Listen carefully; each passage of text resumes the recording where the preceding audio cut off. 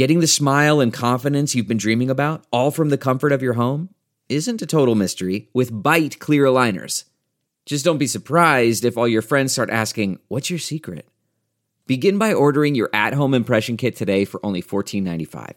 Byte clear aligners are doctor-directed and delivered to your door. Treatment costs thousands less than braces, plus they offer flexible financing, accept eligible insurance, and you can pay with your HSA FSA.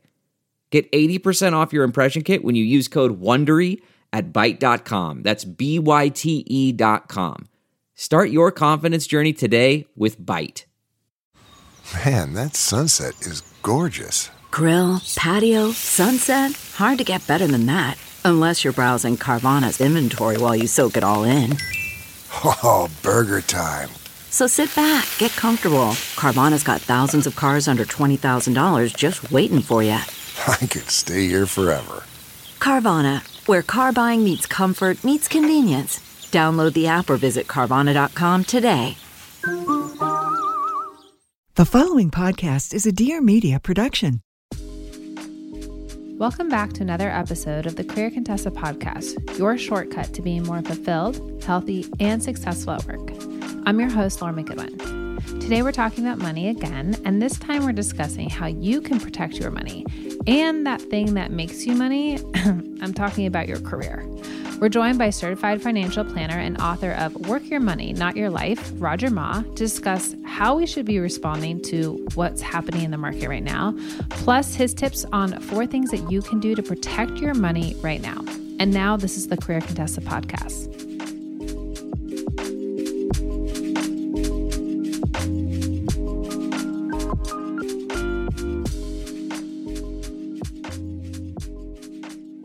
Well, hi, Roger. Welcome to the show. Thanks so much for having me, Lauren. Okay, so let's start with a brief introduction into who you are and your experience in personal finance.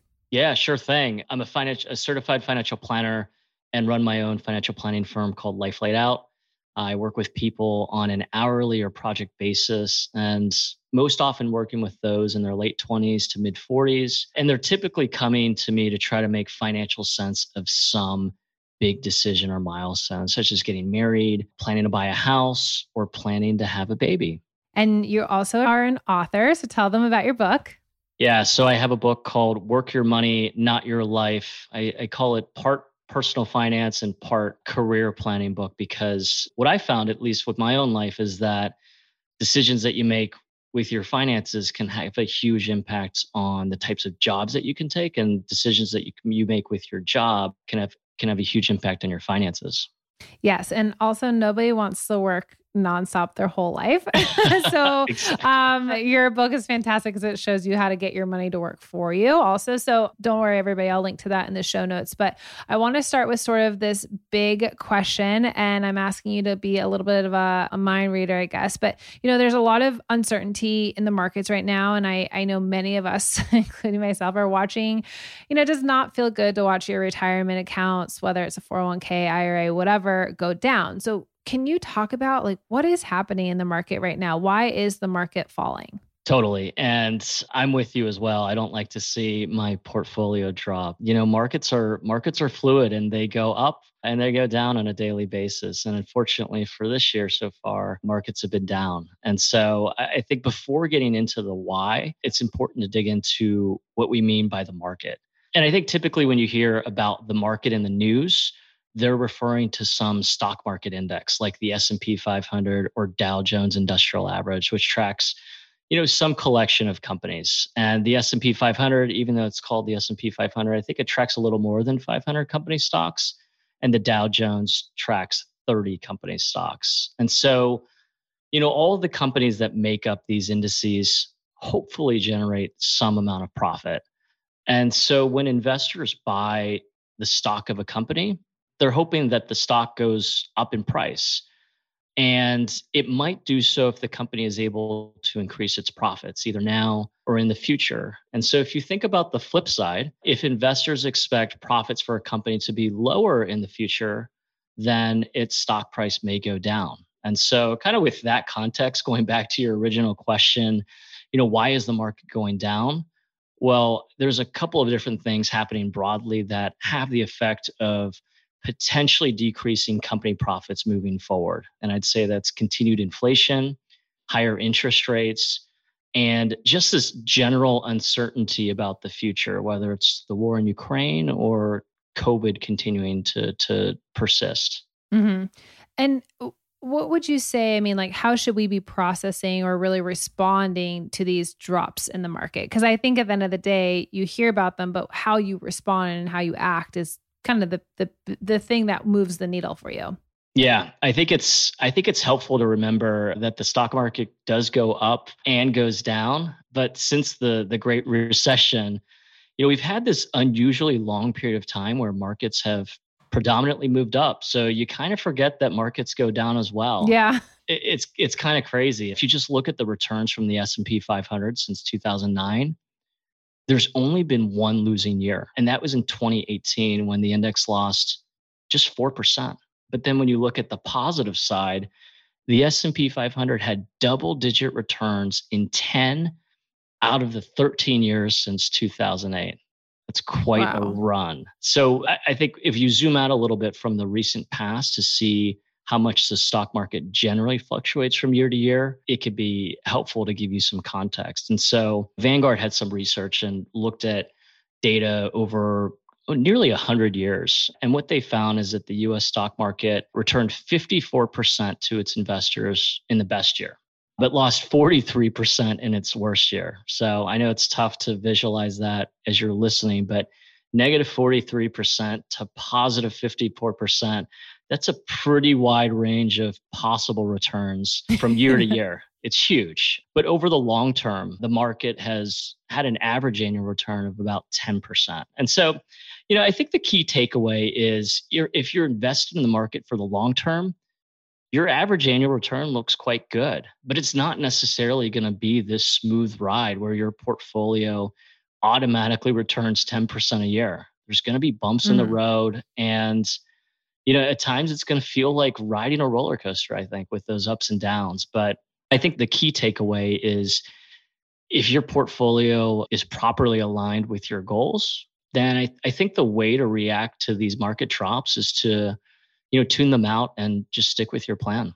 So I guess that is a really good segue to my next question, which is what's included in a solid investment plan? And are you saying that just basically keep doing what you're doing? So if you've been making contributions to your 401k or you plan on fully contributing to your IRA, just keep planning for that?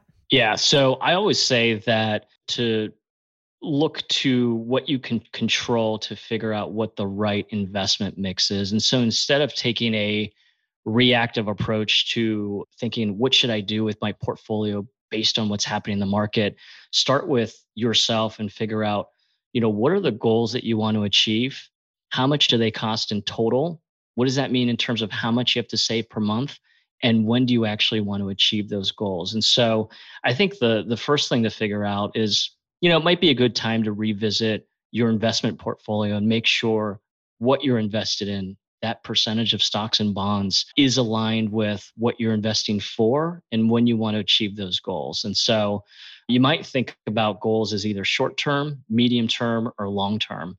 Short-term goals, I'd think anything less than 5 years. Medium-term goals, maybe those goals between 5 and 15 years. And then I'd consider anything long-term as more than 15 years away. And so the way that I break it down for my clients is those short-term goals, anything that's less than 5 years, typically I recommend putting that money in predominantly cash. And then for medium-term goals, it's going to be some mix of stocks and bonds depending on your situation and your preferences. And then for those longer term goals, those 15 plus years away, that will probably be predominantly invested in stocks. Okay. And you can find out, I'm thinking of people who are listening to this who maybe for their retirement, and I don't mean it like that, but the only thing they have is their 401k. Yeah. You can log in to your company 401k and find out where those 401ks are being invested. Because the whole idea with the 401k, which is why it's so important that people actually take full advantage of these at the companies, is that they're kind of doing the work for you, right? Totally. Yeah. So you can there should be some employee portal where you can log in, see how much you've invested for the year, what the money is invested in. And then I think it's also good to kind of audit how much you're paying to invest. And that's usually called the expense ratio. There's hopefully it's a small percentage that's being taken off of your investments per year. I always say when people, and very few people come to me for money advice, but when they do, my first advice is always, does your company offer 401k and are you contributing to it? Because it's like, that is, I feel like step one after you've done the emergency fund, taking the account into like your high interest debt and that kind of stuff. And I know that when it comes to retirement goals, you just talked about kind of laying it out. Is there a way to easily determine your retirement goals? I mean, do you just pick a year and say, okay, I'd like to retire at 65, or how do people think about those goals? Yeah, I'll tackle that from a couple of different ways. When I first started working out of college, I also was like, what the heck is this saving for retirement thing? How much do I have to save and where do I put my money? And I'd asked a couple of different colleagues and no one could really tell me. And so that's where I think the 4% rule is helpful. This rule basically says to be able to fund a 30-year retirement, take your annual living expenses and multiply it by 25.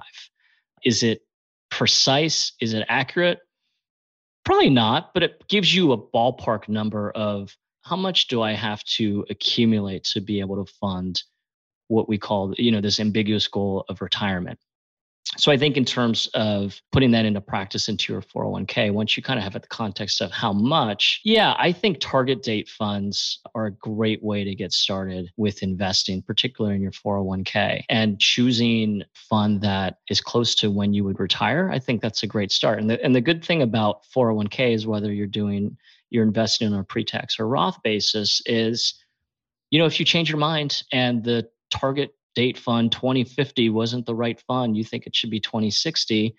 Well, there's no immediate tax implications if you swap out of the 2050 for the 2060. So I think that's a great thing. And then the other thing is that these target date funds usually have the kind of mix of stocks and bonds that you might want if you're retiring in 2050. And then as you get closer to that date, the fund takes care of the heavy lifting for you to gradually decrease the percentage of stocks in favor of more bonds.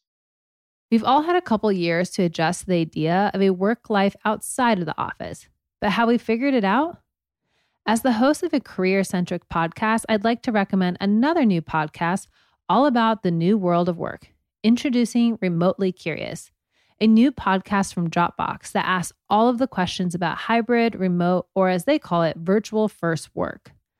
Join host Tiffany Jones Brown as she takes on the biggest challenges of this new working reality with the help of experts, psychologists, scientists, authors, and more. You'll hear from a manners expert about the nuances of remote work etiquette and a friendship scientist about how to stay connected to your besties at work even when you are apart. Tiffany even explores the tricky topics like how to manage Zoom dysmorphia and how to handle workplace inequalities. Whether you're working from home or you're commuting to the office twice a week, or if you're just remotely curious, this podcast is for you. Listen and follow Remotely Curious wherever you get your podcasts. All right, now back to the show. Put yourself in your employee's shoes. Are their benefits simple and clear? Can they find their pay stubs easily? A lot of companies' payroll benefits and HR platforms are outdated and confusing. Level up your organization and keep your employees happy with Gusto.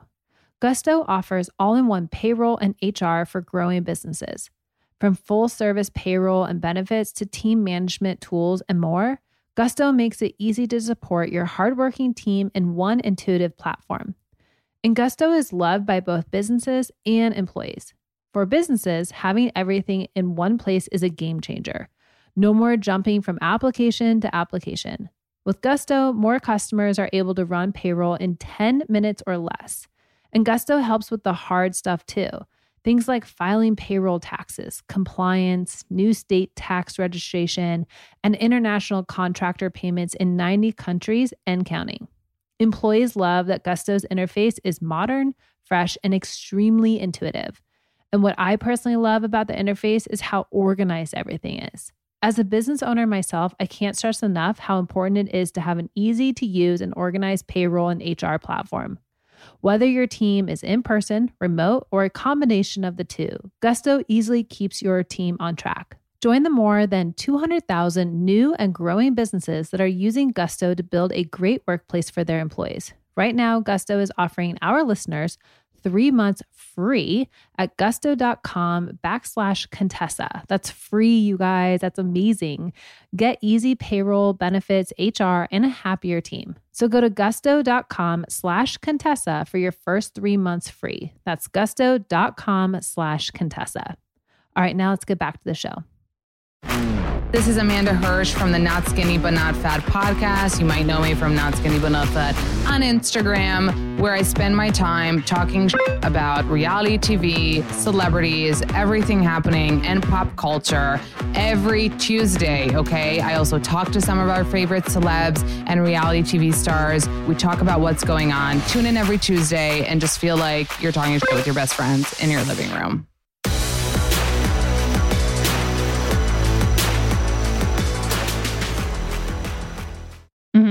And if you work for an employer and they don't offer a 401k, what are your other quote unquote retirement plan options? And then we'll get into your tips about protecting our money. Yeah, so you can put money into a traditional IRA or Roth IRA outside of your employer plan. And then you can contribute to a taxable brokerage account as well. Okay.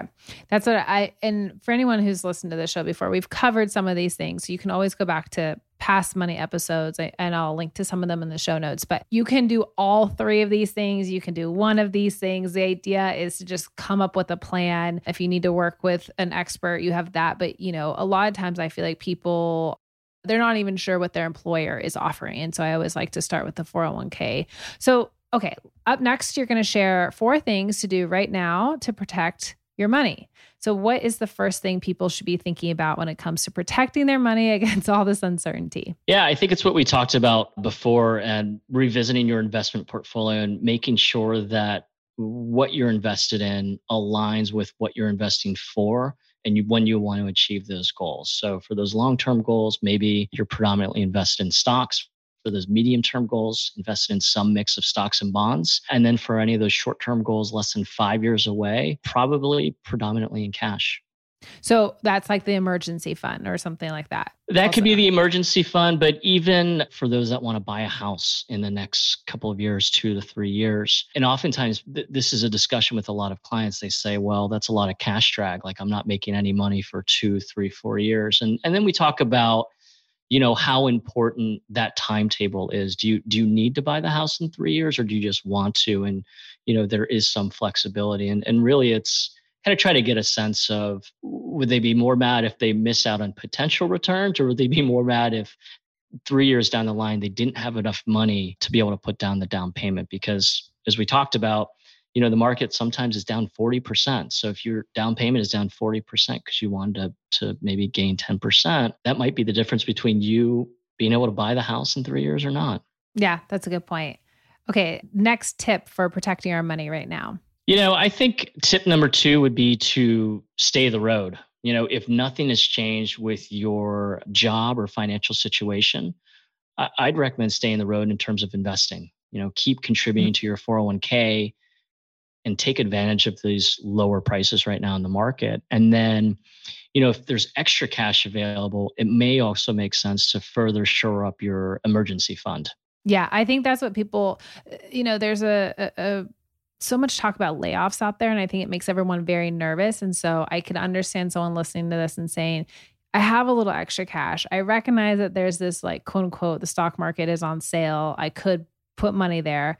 But I'm nervous because if I lose my job, it's not as easy to get that out. I have to pay, whatever. I think the other message that we want people to hear is that it's okay to hold on to your cash and just shore up your emergency fund. Because sometimes I feel like there's this advice of like having extra cash is so stupid. Like, oh, you're just putting it in a savings account. And you're like, well, what else should I be doing? But there are high yield interest savings accounts and things like that too, right? Yeah. And I think that, at the end of the day, there is the mathematically optimal solution, which might be, why are you putting this in the checking account? But I think there's also what is the right solution for you. And it kind of goes back to what will give you peace of mind or allow you to sleep at night. As I say, what helps you sleep at night? Knowing that you have 6 months of expenses in an emergency fund, maybe not earning as much of a return or whatever, but fine. I can access that when I need it.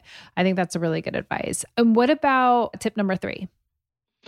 Tip number 3, I would say might be a good time to audit your expenses, especially with the prices of a lot of things continuing to increase. Your financial situation might have changed a little bit, just not something that you influence. So, I'd take a look back at your monthly expenses for the last several months, and I'd look at how much you spend in total and in what categories. And then I'd recommend bucketing those expenses into need to haves versus nice to haves and seeing if you can chip away, either lowering or eliminating temporarily some of those nice to haves, and even seeing if you could chip away at some of those need to have expenses.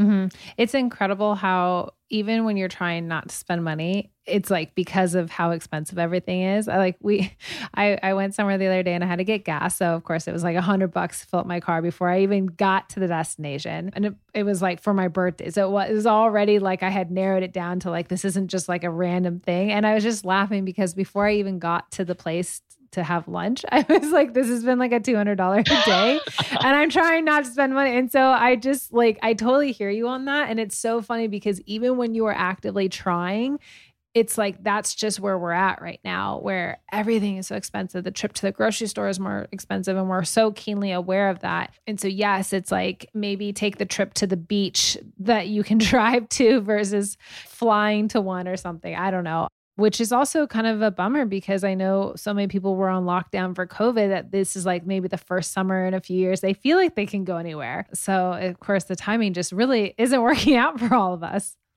Yeah, and I think there's a balance. I'm not saying like deprive yourself. I'm just saying that the level of prices of a lot of things have changed. Might make sense to just do a check-in with yourself to make sure that the budget that you made for yourself or had in mind is still works out right now. And if not, sometimes you can make some small changes like, do you really need 5 or 6 different streaming services and cable? Could you temporarily pause some of those? Could you, I think some quick wins would be that, and then eliminating some unused subscriptions, maybe trying to negotiate your internet and phone bill. Usually you can do that through the check function, and then just eliminating unnecessary fees. Yeah. And someone that we just had on the podcast, she talked about bundling insurance, like calling your insurance companies and seeing, hey, can I bundle something? I know for everyone listening, they're like, oh, I don't need one more thing on my to-do list, but look at your expenses, start with the big ticket items because those will make the biggest impact, and just see, you'd be shocked at what a phone call does to these companies and what they might offer. Also, just a hot tip for everyone. I was trying to unsubscribe from a couple of the companies I sign up for streaming. And the minute you say you're going to go, instead of charging you $15 a month, they're like, we'll keep you. Will you do it at $5 a month? So just pretend you're going to cancel too. I'll name them. I did it with Stars, and I went from paying $8 a month because I was watching, I forget what show I was watching on there. And now it's 99 cents for the next 3 months. So I didn't even have to get rid of it. I just had to threaten, and they already gave me a good deal. So that's awesome. Try that, a couple other things. So yeah, that's my little hack. Okay. And then your last tip on how we can protect our money right now, tip number 4. Yeah. Tip number 4 would be part money, but part really like career management. So I think do things to make sure that you're on solid footing with your career, your main source of income. Make sure you're performing well. And maybe if you're not, it might be the right time to kind of turn up the effort. And then I think if you have extra time, it might make sense to just polish up that resume, update your LinkedIn, and just, I would say, reconnect with your network. Yeah. It's interesting because I'm almost a little nervous too for people who are applying for jobs because we've heard about rescinded offers. We're hearing about hiring freezes. And I guess, and this is just kind of, I guess, from your personal opinion, if someone were to offer you a new job right now, would you be a little bit more hesitant? Especially if you didn't hate where you were at, Yeah, that's a good question. I think you do have to kind of think about that risk as well, because I guess they could rescind it up until your start date. So, or you might just even maybe like 5 years ago, you might have had a gap between, because you'd give like a month or 2 months and say, oh, I want to have some downtime between jobs. I feel like if I was reconsidering a new job now, I might kind of compress that time just to make super sure that, any new job I was taking, it was kind of a sure thing. Yeah, I think this kind of reminds me of like the early days of COVID, where the advice we were giving people is like, go into your manager and find out what is the most important thing to you right now, and make sure that you are contributing and the stuff that you're doing is related to what's important to them.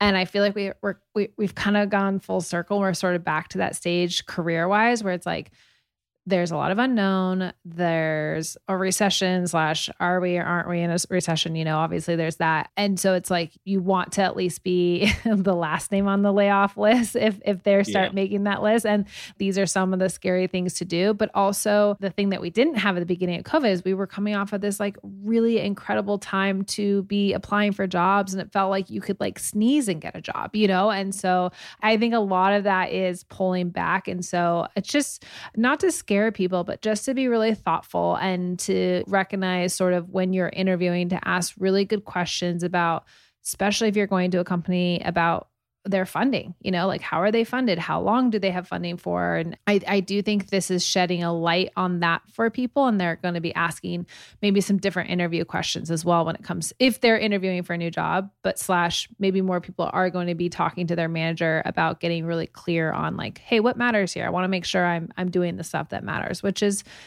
not a bad thing necessarily, right? No, it's not. I think that's great advice.